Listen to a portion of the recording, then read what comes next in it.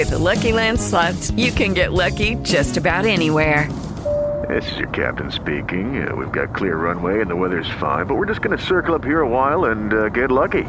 No, nothing like that. It's just these cash prizes add up quick. So I suggest you sit back, keep your tray table upright, and start getting lucky. Play for free at LuckyLandSlots.com. Are you feeling lucky? No purchase necessary. Void where prohibited by law. 18 plus terms and conditions apply. See website for details.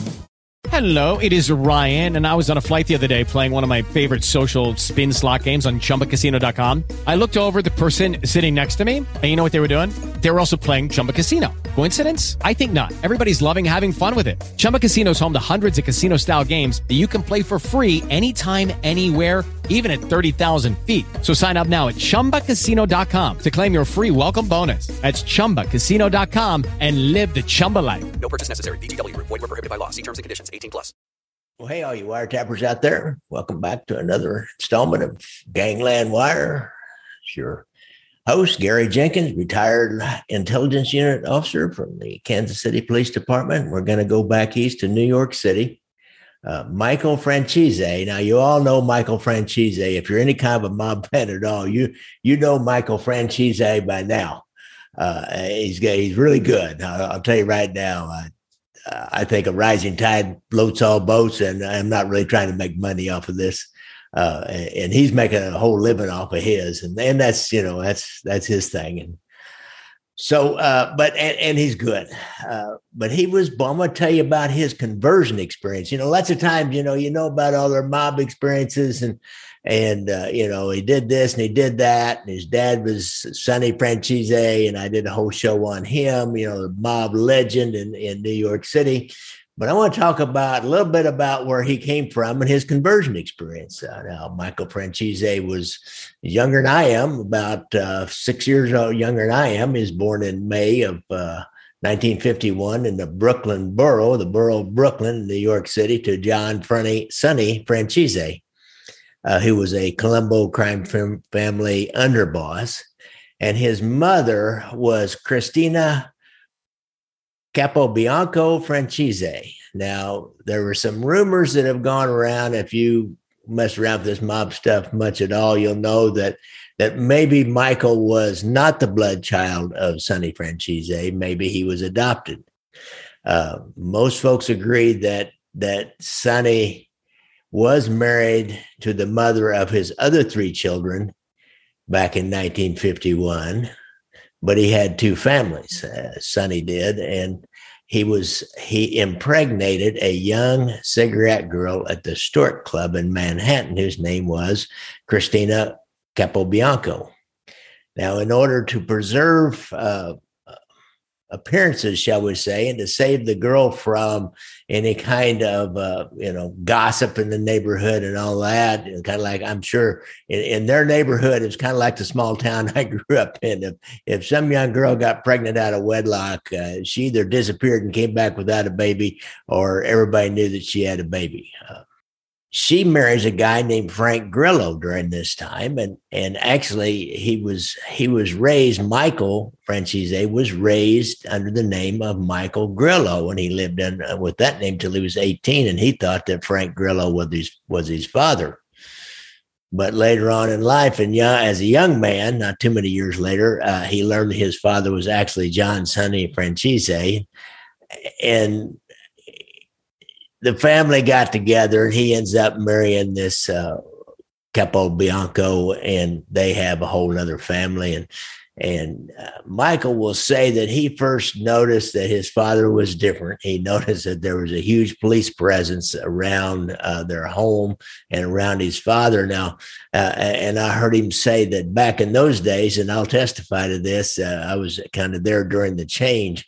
They used to just follow mob guys around lockstep. They didn't try to get sneaky.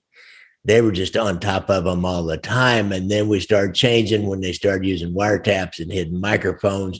We started getting sneakier, and you started to let them go and make them think that there wasn't any mayor around. As a matter of fact, we were on a surveillance, and we found out later there was a mob guy called another mob guy, and he said, well, is there any cops or agents around? He said, no, I don't see any. And the mob guys, it was Corky Sabellans, who it was, the brother of our boss. He said, well, if you don't see them, then they're there, which was pretty much true. So he learned that his dad was in the mob. And of course, his friends, when he went to high school, he already kind of knew that this was his dad. I don't know the exact breakdown of when that news was broken to him, but I got a feeling that he knew it even in high school, because it was probably an open secret. His friends in high school knew it. His friends as he got out of high school knew it. And he said that some people held him up to high esteem because he was the son of this famous Sonny Franzese mobster, who was like the prince of the city, if you will. He had his own table at the Copacabana, and everybody knew Sonny Franzese. Some people made fun of him and disdained him because he was a son of a mobster. But Michael was a serious student. He was smart. And if you ever watch his show today, you can see this guy is smart. Very, I don't know if glib may not be kind of a derogatory word, but he's really smooth in his delivery. A guy can talk. He enrolled in a pre-med program in college in Hofstra University. I'm not sure where that is, and I didn't look it up. He was a good athlete. And he really had no plans to take up a life of crime. But in 1967, Sonny Franzese was sentenced to 50 years in penitentiary for a large bank robbery conspiracy. And son Michael will later say that, when you get in the dope business, dope people are going to testify against you. And he said his father, every one of these bank robbers, he was suspicious that his father was really in charge of this big bank robbery conspiracy, because he said all the people that testified against him were dope addicts, which is true. I mean, you take a dope addict, you can turn a dope addict in no time.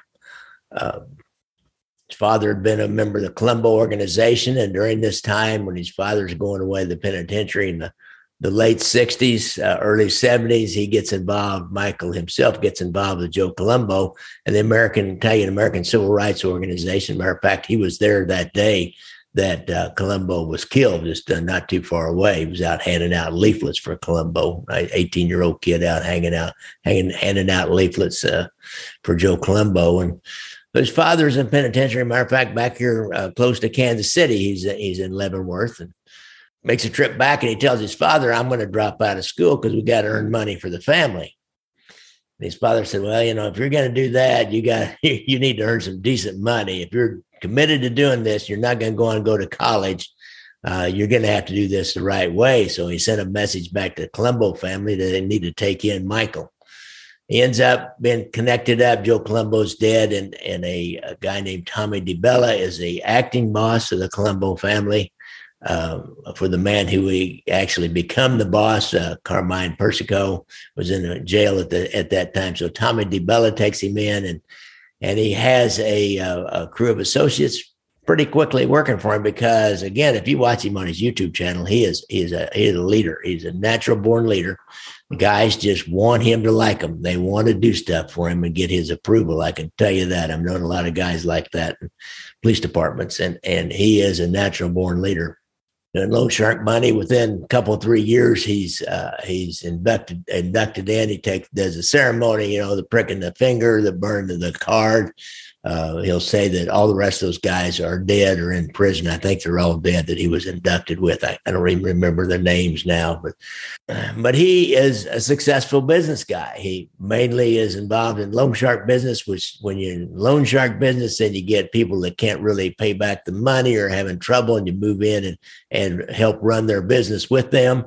And start, whether you bust it out to get all the money you can, or it looks successful, you help make it successful. He's doing well. He has a crew. He's making money. He's kicking up, of course. He knows the game.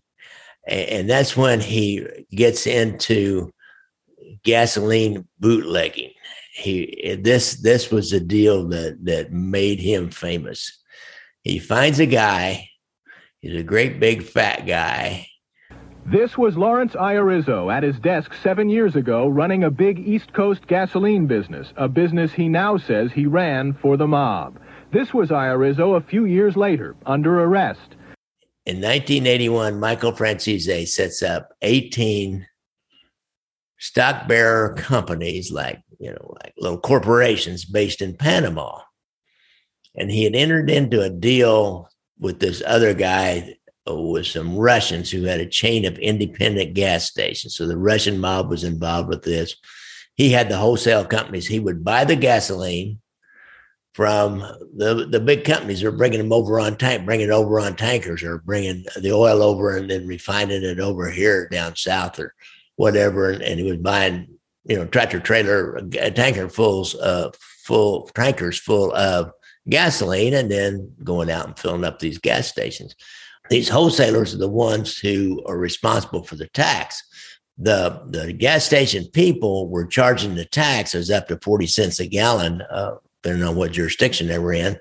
And they would pay that into the wholesale companies, but they didn't pay the government their tax. And then when the government starts noticing they're not getting this tax money from this company, they just don't file their, the returns or forms, whatever it is.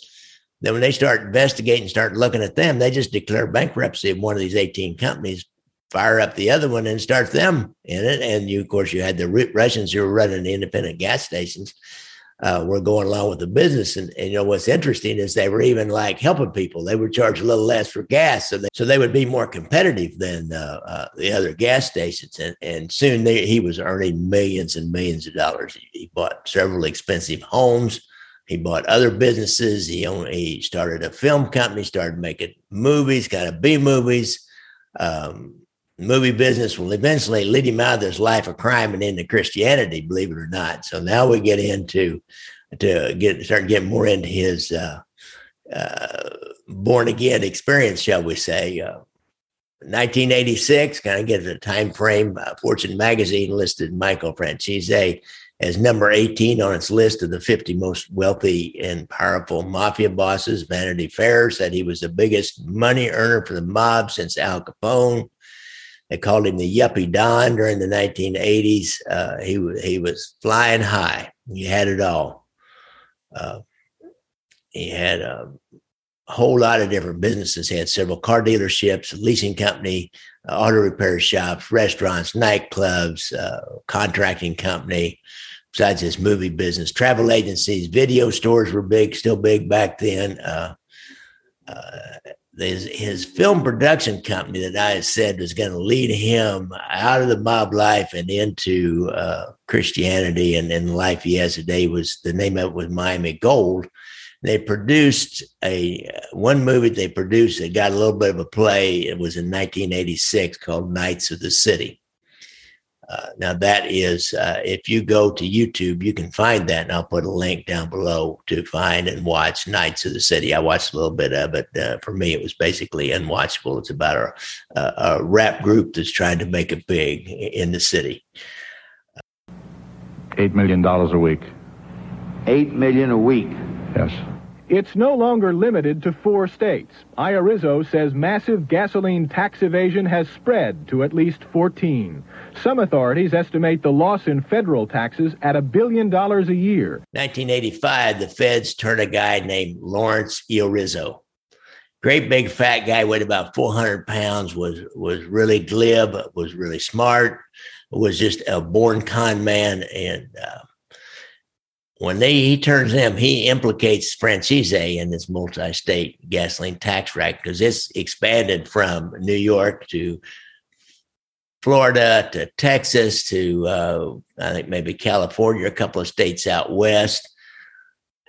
And so it's rolling. And with this guy talking, in the end, Franzese pleads guilty to 1 count of racketeering conspiracy and 1 count of tax conspiracy. This is in early 1986. This all started in 85. And by 86, he pleads guilty. He gets a 10-year sentence. They ordered him to pay $14.7 million in restitution. And he has to sell all his assets, all of his houses and everything, and anything he can't hide. And he also devotes the proceeds. He's ordered to earmark any proceeds from this Knights of the City film. They didn't make much money. He goes into the penitentiary. He's got this going. He's got this 10-year sentence, and he needs to get out. Well, there's another case that he was involved in, and the feds have made a case against a couple of Peckerwoods, so he doesn't mind testifying against these guys, a couple of sports agents named Norby Walters and Lloyd Bloom. And they subpoenaed Michael to testify about how he allowed them to use his name as an extortion tool to frighten athletes into signing management contracts. Something like, hey, you don't want to sign this contract. I'll just have your legs broken. You know who I know. And then he allows himself to use the name Franzese, or, they've been seen with him or whatever. But that's how it works. They just, by innuendo, I know in Chicago, that once collectors are going around saying, well, you don't want Harry Edelman to come around and collect this, do you? Or Frank the German Sweets, you don't want one of them to come around and collect this. And so he was part of it. I mean, they probably could have charged him with it more than likely if one of those guys had testified that there was, that he allowed that and he was getting any money out of the deal, which I'm sure he was getting money out of it. He was given immunity. He testified. They got their convictions. Right after that, Michael gets out on probation. It's 1991, and the U.S. Attorney's Office brings charges of probation violation against Franzese, and he's sent back to the penitentiary.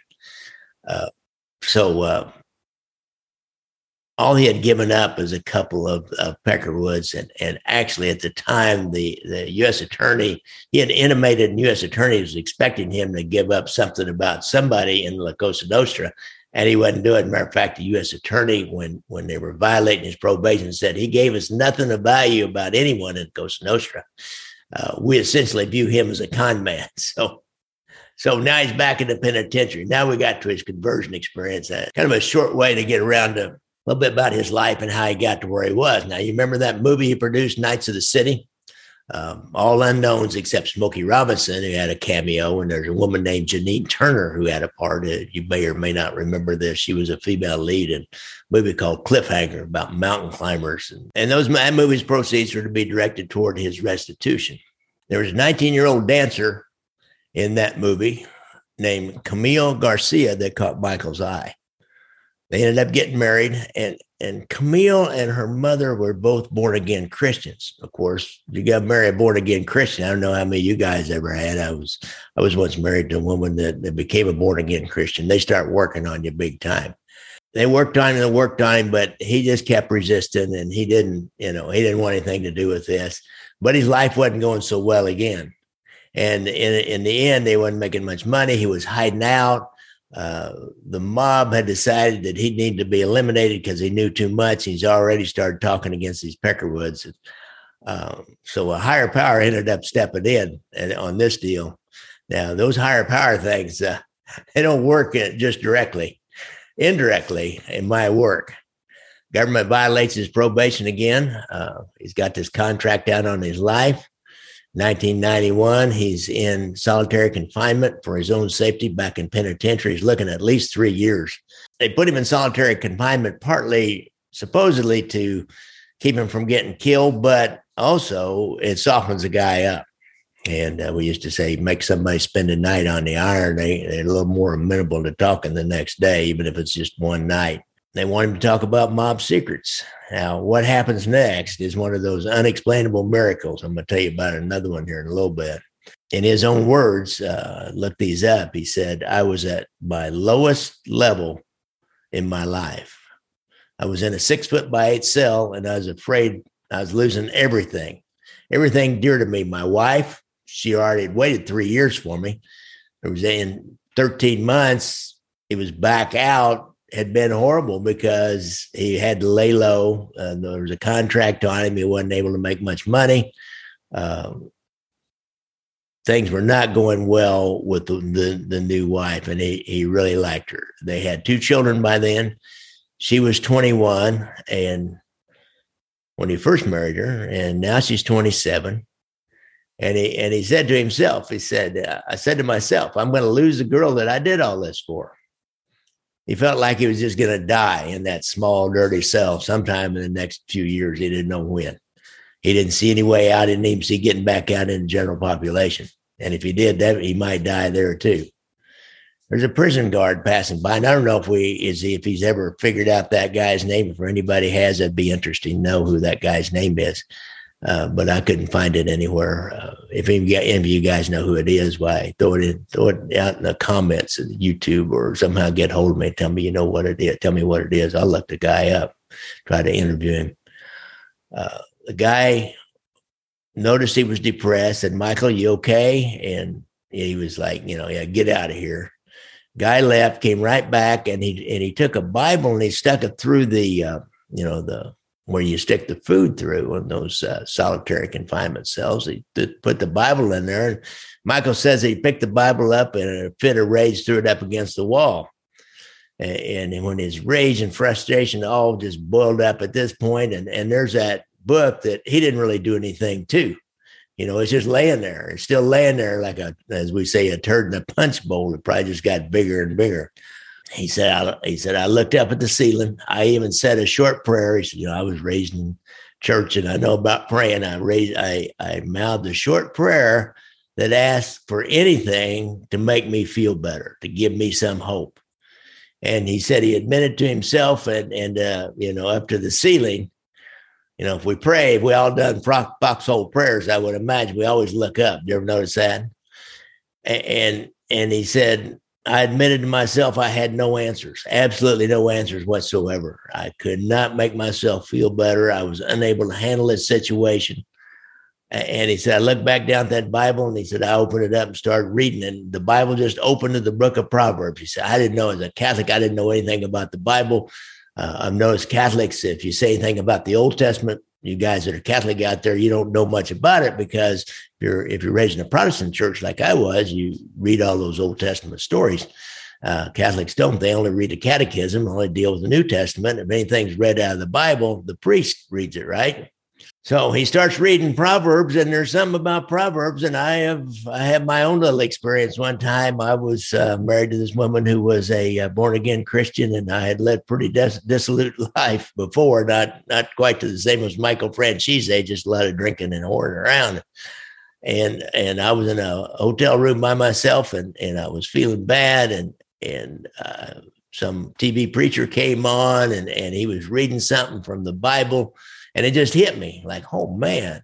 And I really felt this stirring inside of me, and it really started changing around for me after that. And really slowly, much like Michael, but started asking his wife after he started reading this Bible, and he asked his wife to bring him other books on all the religions, Islam and Hindu. And he was on this spiritual quest. He knew there was something greater than himself that he had to cling to. And he had this thirst and this desire to go find it. And by the end of the 3 years, he had 3 years he had to do it. And they kept him in solitary confinement this entire time. He says that he accepted God was real in his life, that the Bible contained the word of God, and that Jesus was his risen Savior.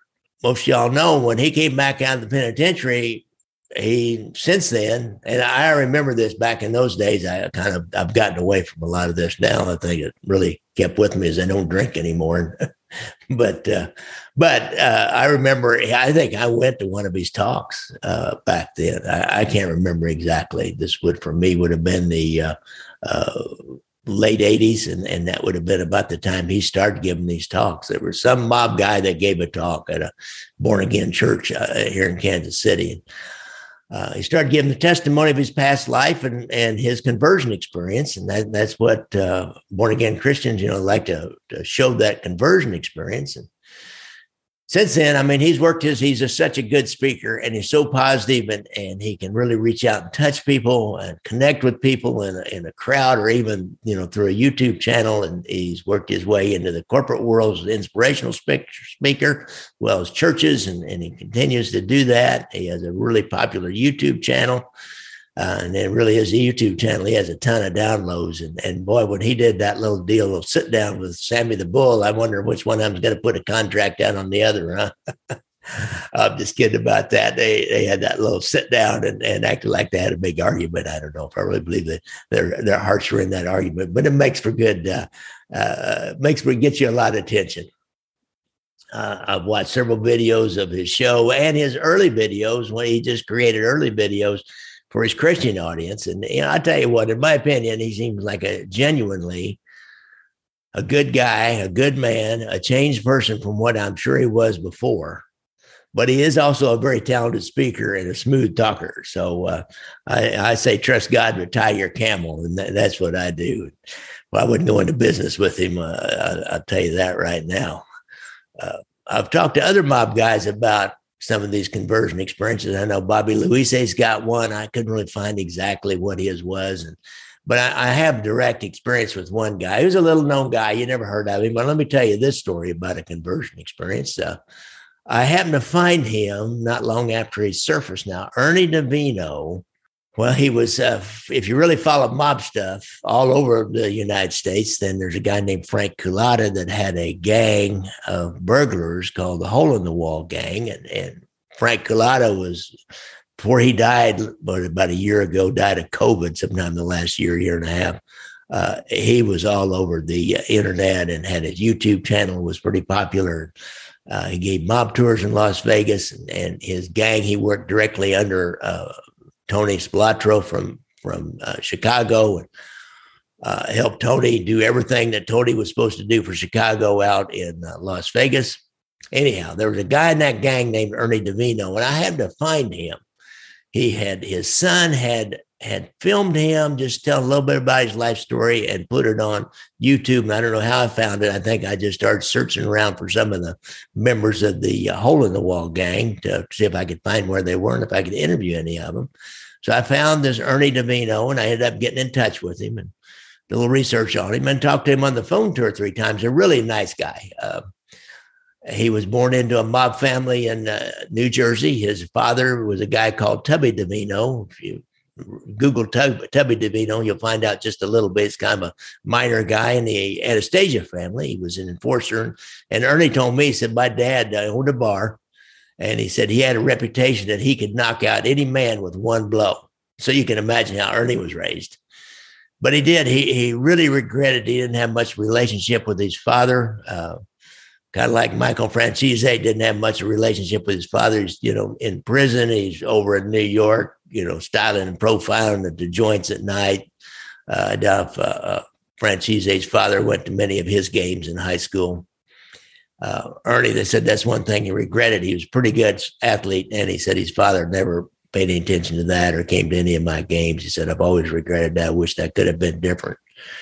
He'd gone out to Las Vegas in the 70s as a young man, became part of Spilotro's Hole in the Wall gang. And when the whole gang got busted, Ernie DeVino never talked. Frank Culata, he sang like a canary, man. He was putting everybody in the trick bag. But Ernie DeVino never talked. He's pretty resentful of Frank Culata. I noticed for that. He still had the code. Lucky Land Casino, asking people, what's the weirdest place you've gotten lucky? Lucky? In line at the deli, I guess? Aha, in my dentist's office.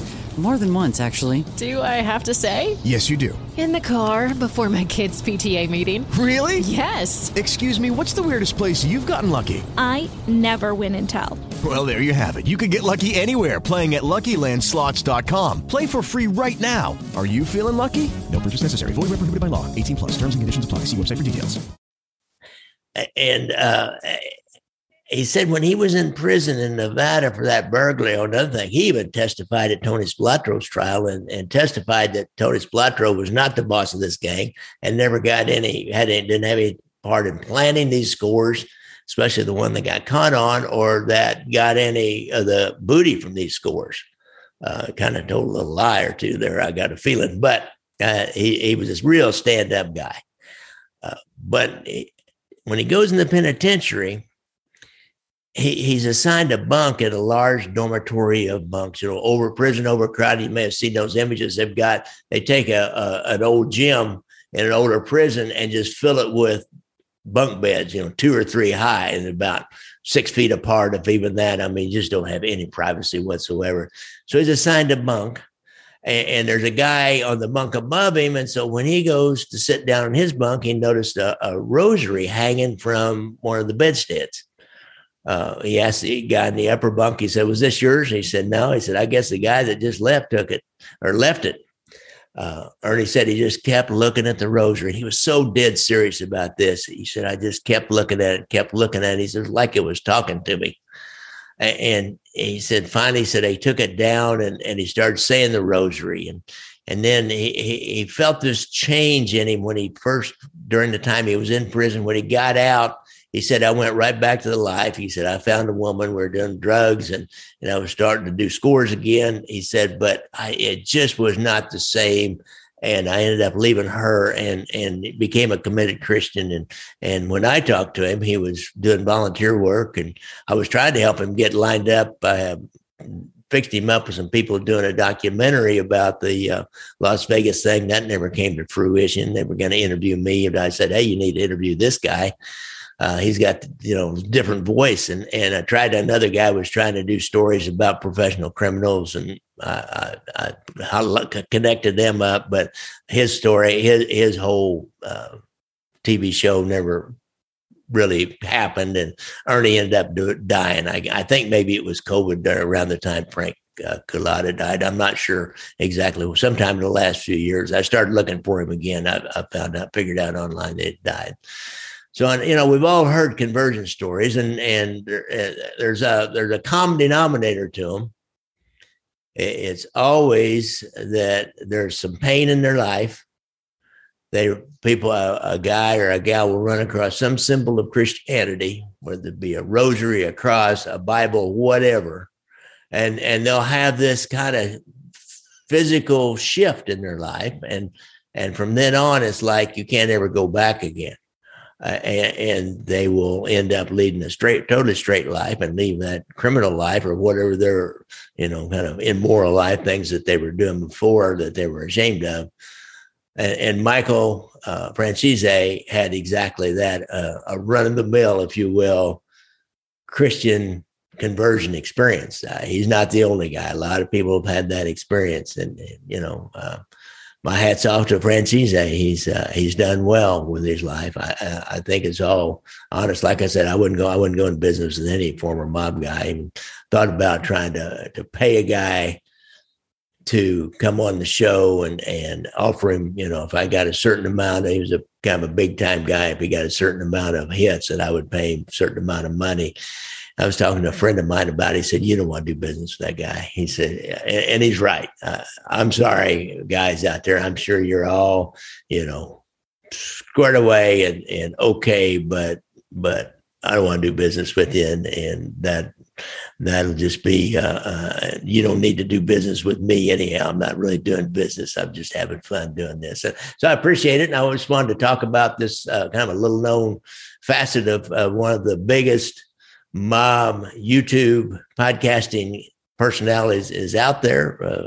Talked about the plot to kill Sammy Gravano not too long ago. And so I'm going to continue to look up some of these guys, the little known stories about them. We all know the main stories, but I like these little known stories. So I want to give thanks to NBC and Mob Facts for that video. If you've seen a little bit of that video or the audio, it'd be thanks to NBC that I'm playing in this. And guys, I really appreciate you listening to me. Be sure and comment. I like to see your comments on my YouTube channel, or you can comment on my website underneath where I post the show notes. If you go to my website, I've got all kinds of ways to give me money. If you want to do that, want to help support the podcast, I try to do a private video call, a Zoom call with a bunch of guys that have given me money in the past. And I haven't done that one for a while, but I'm going to get back around to it. I try to do them once a month, especially if I get a guest. I've had a few guests on that I don't want to put on the show. What they have to say doesn't really want to be in. They don't want it in the public. Or one guy, he did kind of want it in the public, but I talked to him after and he said, "No, you're right. I don't really need to stir that hornet's nest." So thanks a lot, guys. And if you, so don't forget, look out for motorcycles. And if you have any problems with PTSD, they've got a pretty good website on the VA website, and they have a hotline. So thanks a lot, guys.